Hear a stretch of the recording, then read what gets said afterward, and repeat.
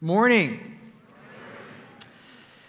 I want to say first, it's last Sunday was Easter Sunday, and if you were with us last Sunday and maybe came back for the first time, welcome. We're glad that you're here. We had, I think, almost 2,700 people here last weekend, so that was awesome. And if you came back, we're glad that you are here to join us on, I don't want to say a regular old Sunday, but a regular old Sunday, and not Easter. We're glad that you're here. Also, let me say, those of you who are not visitors, this is your pastor, and yes, I'm wearing glasses, and, I put it off as long as I could, and, here you go, right? Let's all, the season of life of new things, this week, glasses, next month, I don't know, I'll grow a goatee or something, we'll figure it out. Okay. We are starting a series, as Chris mentioned, Chris and Christina, on relationships. If you have a Bible, open up to Romans chapter 14. We'll be there in a minute. On relationships, and let me just give you the broad outline. We'll spend a couple weeks on the nuclear family. When we think about relationships, parents and children, 3 and 4 weeks from now. It's important. We'll spend a week on the mother of all relationships, which is marriage, next Sunday. We'll spend a week on forgiveness and the importance of reconciliation between people. Not necessarily for reconciliation with God, of course, that's the foundation, but the importance of reconciling with each other, learning how to forgive one another. We'll spend a week or two on the church as family. What does the Bible really mean when it talks about the church as family? The New Testament talks about it a lot. You know, churches like us, perhaps you've heard me say this, we say that to be a Christian, we sort of define what a Christian is. We say it means to be in a personal relationship with God, right? That's how we define it. And I think that's true. I think that's what the Bible says. And I would go further to say to grow as a Christian is to grow in a personal relationship with God. In fact, I'd further say that what the Bible says is that it's in relationships that all human growth and spiritual growth take place as God has designed it. You might say, it's my premise, that the quality of your relationships with others, think about the significant people in your life, is perhaps the best indicator of the present quality of your relationship with God. You might say that the weaknesses that you might experience in your relationship with others is perhaps one of the best indicators of the present weaknesses, your weaknesses, my weaknesses, in your relationship with God. Now, what do you mean? Get real or get specific, Rob. What are you talking about? Weaknesses. Let me just outline a few that will be broad strokes for this series of messages. Number one, I would say, challenge all of us to be people pleasers, if I can use that term. In other words, to be far more interested in what somebody else thinks about you or thinks about me than I might actually feel about myself or what God might say about me. Our tendency as people, whether it's in your marriage or in your parenting or in being a child, a student with your parents, with friends, to avoid conflict at all costs. Our tendency often for some of us, that when we do speak our mind, and I'm going to advocate for that in these 7 weeks, that we often speak our mind more out of anger and frustration with significant relationships than we do as a reflection of what is genuinely the true belief or convictions of our hearts. Now, you might say, well, Pastor, this sounds like a lot of psychological mumbo-jumbo. Let me just read a few verses. This is all by way of introduction, just to wash over you, to help ground my words over the next many weeks. Just listen to these. Galatians chapter 1, verse 10. If you are trying to please people, you will not be a servant of Christ. Ephesians 4:15. Speak the truth in love and become in every respect mature. Couple from the 15th Psalm. Speak the truth from your heart. Keep your promise even when it hurts, and don't change your mind. Love one another as I have loved you. D.A. Carson, those of you who know, well-known, prolific New Testament scholar at Trinity in Chicago, wrote these words in a book I think helps really introduce this series of messages called Love in the Hard Places. The reason there are so many exhortations in the New Testament for Christians to love other Christians is because the church itself is not made up of natural friends. It is made up of natural enemies. What binds us together is not common education, common race, common income levels, common politics, common nationality, common accents, common jobs, or anything else of that sort that bind most other groups of people together. Christians come together not because they form a natural group, but because they have a common allegiance. In this light, we are a band of natural enemies who love one another for Jesus' sake. Isn't that an interesting way of putting it? We are a band of natural enemies who love one another for Jesus' sake. Now, some of you are thinking, boy, that's the greatest truth. Now I know why I hate the people in my small group, or why I don't makes sense why I don't like half the people that come to church, maybe, right? If we're serious about wanting to grow, and if, and this is my premise, my relationship with others and the weaknesses in my relationship with others is perhaps one of the greatest indicators of my current relationship with God, if we really want to have a growth agenda personally and corporately, here's my opening sermon title this morning: we must begin with ourselves. Okay? This is the ball game. We must begin with ourselves. To our passage, Romans 14, verses 5 through 12. Follow along as I read. One person considers one day more sacred than another. Another considers every day alike. Each of them should be fully convinced in their own mind.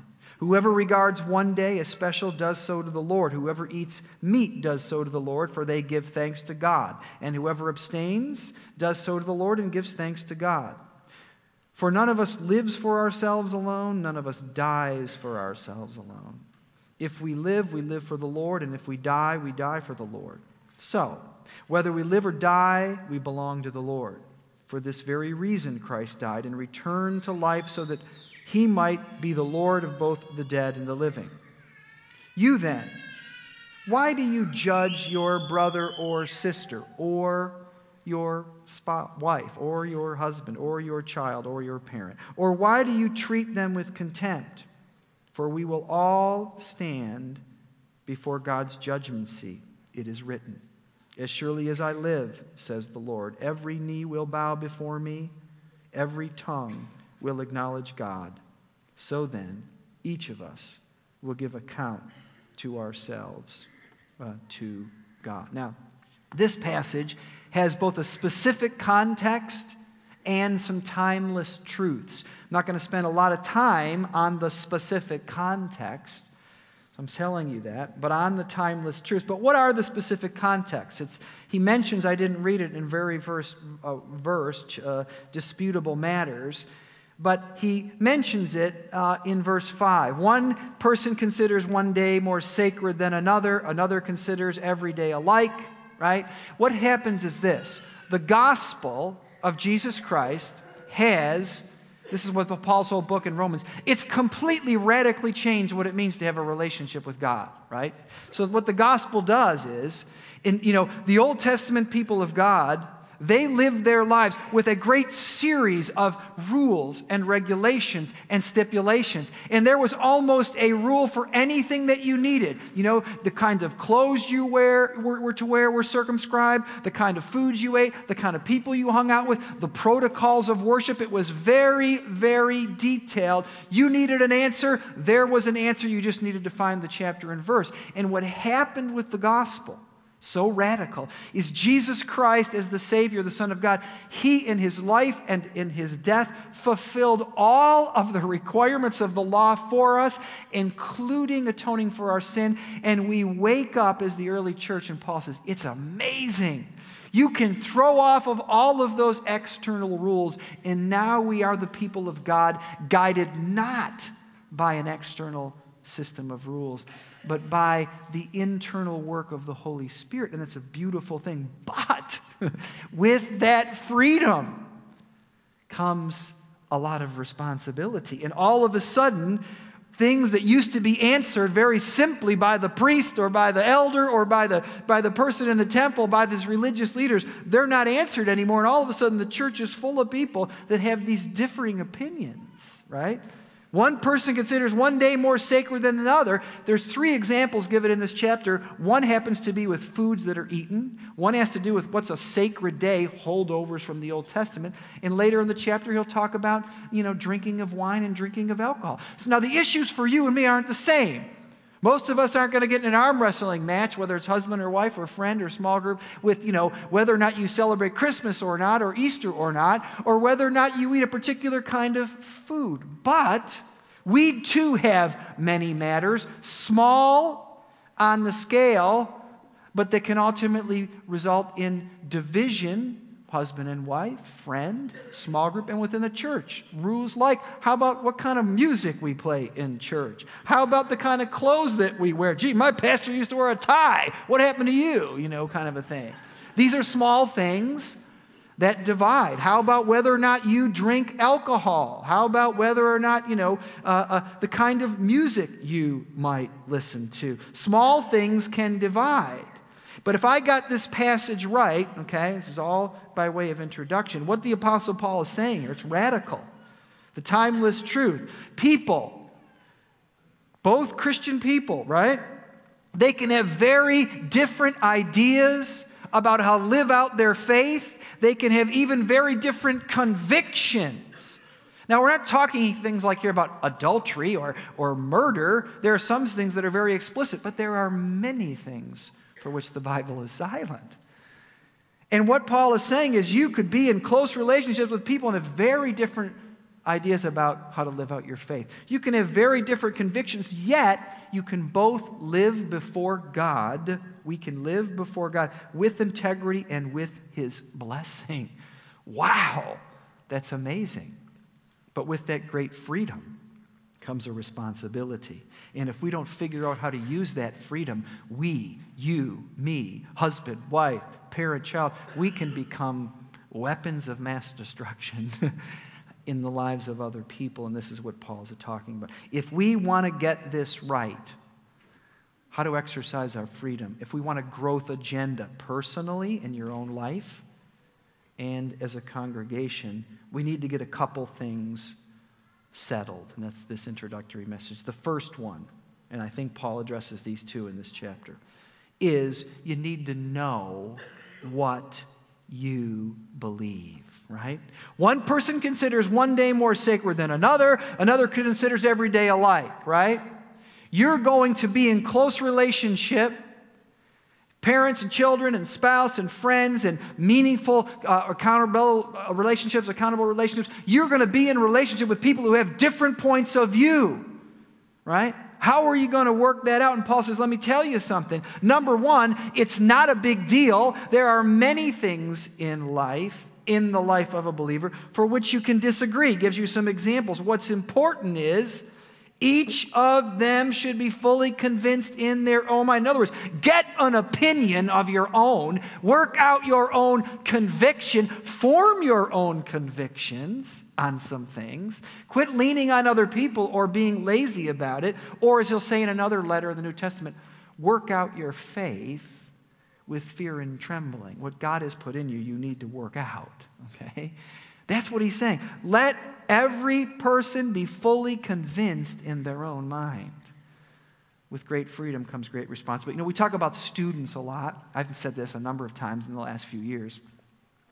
That students, there's all books written on this, that every single year there's an increasing number of kids who graduate from the 12th grade and graduate from the Christian faith on the same day. And we rack our brains. Why is that? But I would suggest to you, not my wisdom only, that the problem is not the culture. It's not the primary problem. It's very easy to point at the culture. And of course, our culture is at points increasingly contrary to the things of God, to what it means to be a follower of Jesus. But guess what? That's not new. The culture's always been at odds with the things of God. I would say this to you. Okay?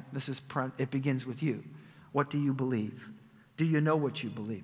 The biggest influence on your wife, the biggest influence on your husband, the biggest influence on your children, the biggest influence on your parents, by a country mile for their spiritual growth and development, is your spiritual growth and development, right?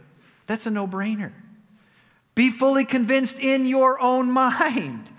That's where your kids are going to take their direction. That's where your spouse is going to help draft your direction, and you draft their direction. Some of us, right, the spiritual truth, we don't speak spiritual truth from our heart, Psalm 15:2. Speak the truth from your heart. Because we have not taken the time to form our own conclusions. We have not taken the time to develop our own convictions. We have not worked out, more convinced in our own mind, fully worked out our faith. That's the problem. Some of us read the Scriptures, which is a good thing, but we don't study them, right? You say, well, isn't that what we pay you for? You know? Well, partly you do. But if you do not get into God's Word yourself, right, that's where the transformation. Some of you have a prayer life, but it's not very deep. It's not very mature. And it hasn't been maybe for many years. Some of you don't have any significant relationships, right? Ephesians 4:15. We learn to speak the truth in love, and in every respect we become mature. Do you have people who you are close enough with, right, who can speak the truth in love with you, to you, about issues in your life that are destructive, that are difficult, to help point you in the right direction? So many of us do not have those things. That's what Paul is saying in this one half of verse. Each of us need to be more fully convinced in our own mind, right? I visited a couple this week, known them for many, many years. There was a time when they went to this church, and they hadn't been to church in general for many, many years. And I sat across, and I had all in my mind, just visiting. What must be the reasons? I mean, I hadn't seen them in many years. And as I was sitting down, I said to them, listen, kind of get a little history. No, they haven't been to church in many, many years. And I said, well, I just wonder, can I ask why? And I had all these little lists. I said, are you mad at God? Did something really bad happen in the church? Were you really offended? And I went down my list. I said, no. And they said, actually, we're very good with God. And I said, well, then why? And they said, honestly, we're just lazy. Right? Lazy, right? They haven't worked out what they believe. They're not fully convinced in their own mind. What's the application, right? How about something real simple like getting into a small group of other people, right? Of other natural enemies. He said, I don't want to get in a small group because I don't like any of those people. They're probably the right people, right? They're natural enemies. Right? You have a common allegiance, and it's there that you're going to work out your faith with fear and trembling. How about if you're in a small group, to find one person, maybe of the same sex, in that group that you could go a little bit deeper one-on-one with, who might be able to challenge you, and you could challenge them. Let me say this, wherever you are with Scripture, read it, study it, pray it, take it another step. Right, Jeff? Take it another step further, right? Number one, you need to know what you believe. Second major point in this message, you need to judge yourself first, right? Judge yourself first. You then, why do you judge your brother or sister, your husband, your wife, your kid, your neighbor? Why do you treat them with contempt? right? For we will all stand before God's judgment. The Apostle Paul wants to say something here. He says there is a natural impulse in all of us, especially with freedom, right? With freedom comes responsibility. To judge other people who disagree with us or who don't share our point of view. And one of the surest ways to hinder your personal growth and one of the surest ways to hinder the growth in significant relationships is to exercise judgment, okay? But let me tell you something interesting about this big idea.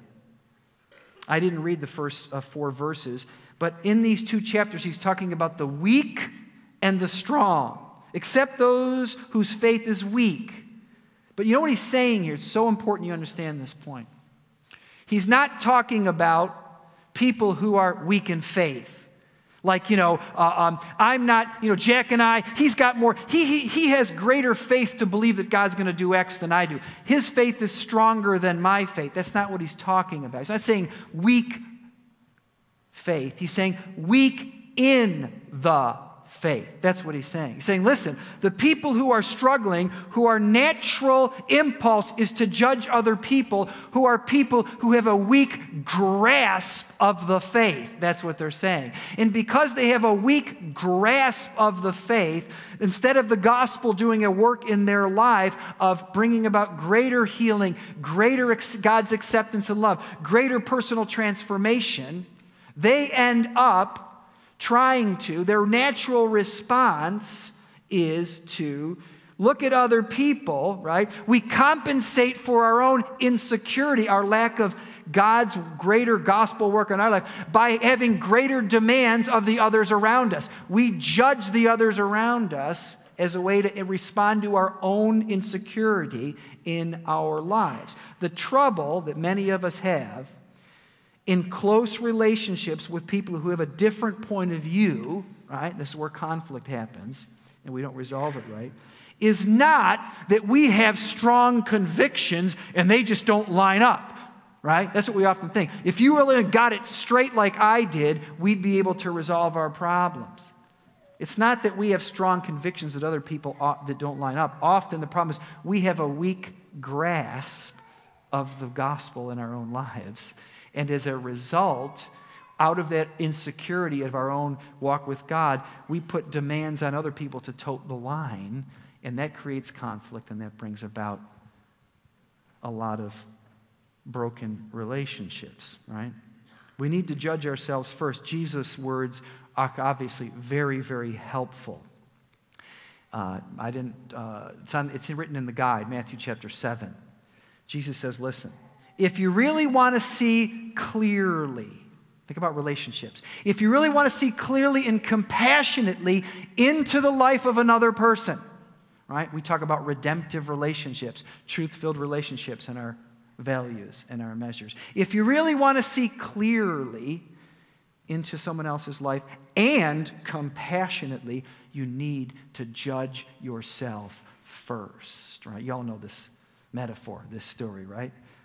He doesn't say don't judge other people. He says, listen, before you take the speck out of the eye, the issue, deal with the issue in your wife's life, before you want to deal with the issue in your husband's life, before you want to deal with the issue and point it out, speak the truth in love to your child or child to your parent or your brother or your sister or your friend, you need to take the log out of your own eye.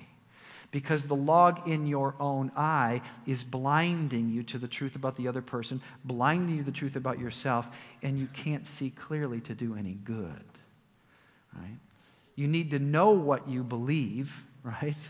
The gospel is something that takes place daily in your life.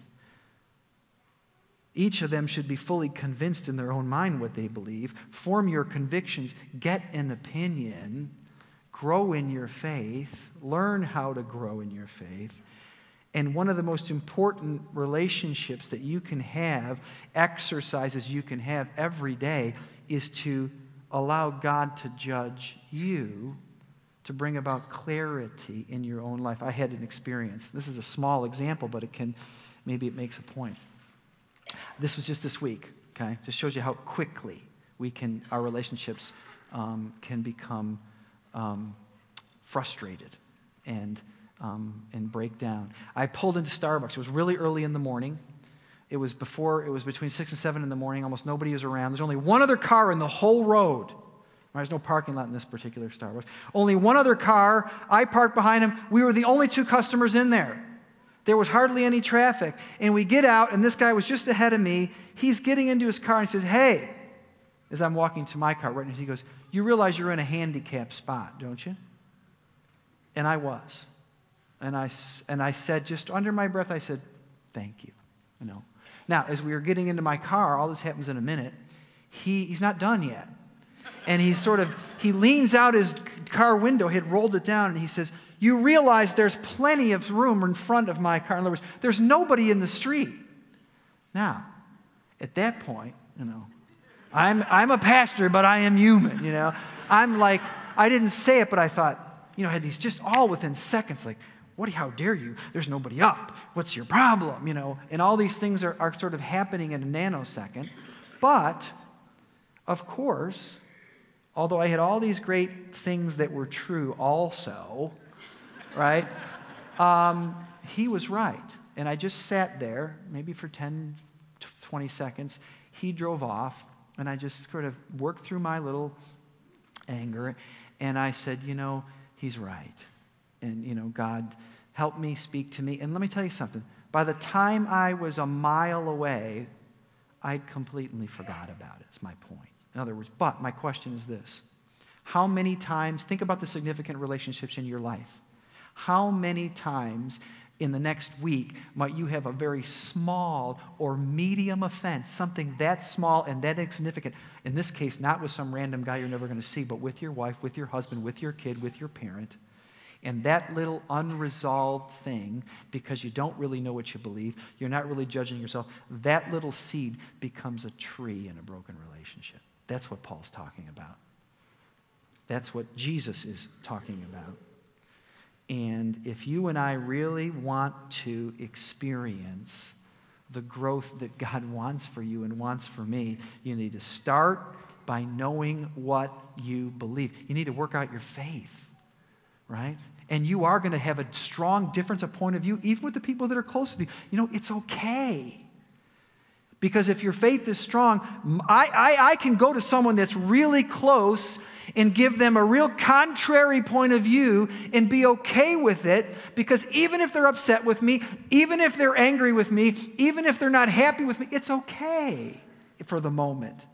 Because my security, my identity doesn't reside on their point of view on me, right? And it's only when you have that kind of security, that kind of personal faith, strength, that you're able to go closer with people, and they're going to get closer to you, and you can achieve the kind of love that Jesus is talking about. So, this is all by way of introduction. Know what you believe, right? Second, judge yourself first, and last, as he says in this passage, keep God in mind, right? If you read the Bible carefully, these writers are anything but subtle, right?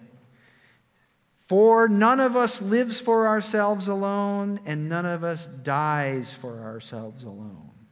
If we live, we live for the Lord. If we die for the Lord. So whether we live or we die, we belong to the Lord. In 4 verses, 6 through 9, he uses the word Lord 7 times. Why? Remember, Christians come together not because they form a natural group. We don't just all like to bike. We're not all, Republicans or Democrats, or because they have a common allegiance. That's why. And what Paul's trying to say here in his own way is that if you really want to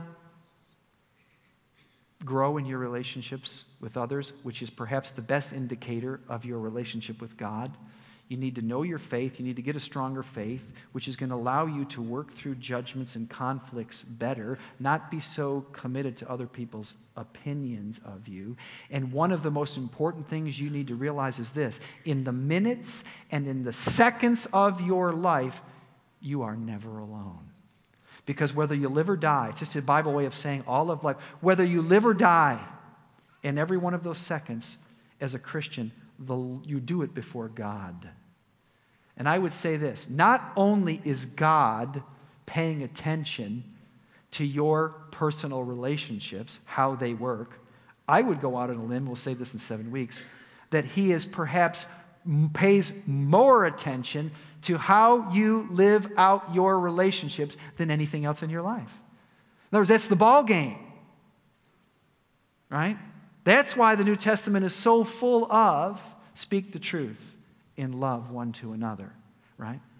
Love one another, care for one another, bear one another's burdens, and so fulfill the law of Christ, and on and on and on.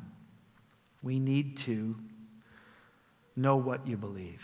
We need to judge ourselves first, and ultimately, we need to keep God in mind. Each one of us will give account to ourselves of God, right? Husbands, love your wives. Fathers, do not exacerbate your children. And body of Christ, you need to love one another as I have loved you. A lot said in those verses. Back of your bulletin is an opening challenge for this series. In what areas of your faith do you need to develop a greater personal conviction? Right? Do you know what you believe? Have you opened your life to other people and God first who can speak truth to you in love? Right? What's the application? Listen, walk out of here, go to the Belong Center, talk to Pete, get in a small group. If you're in a small group, I'm in one, you know what? Find one person in there who you can go to a deeper level of relationship with, right? Because it's in our relationships with others. The challenges in our relationship with others, I think, are a good indicator of our challenges in our relationship with God. And we work on our relationship with others, or we work on our relationship with God as we work on our relationship with others. Amen? All right, let's pray.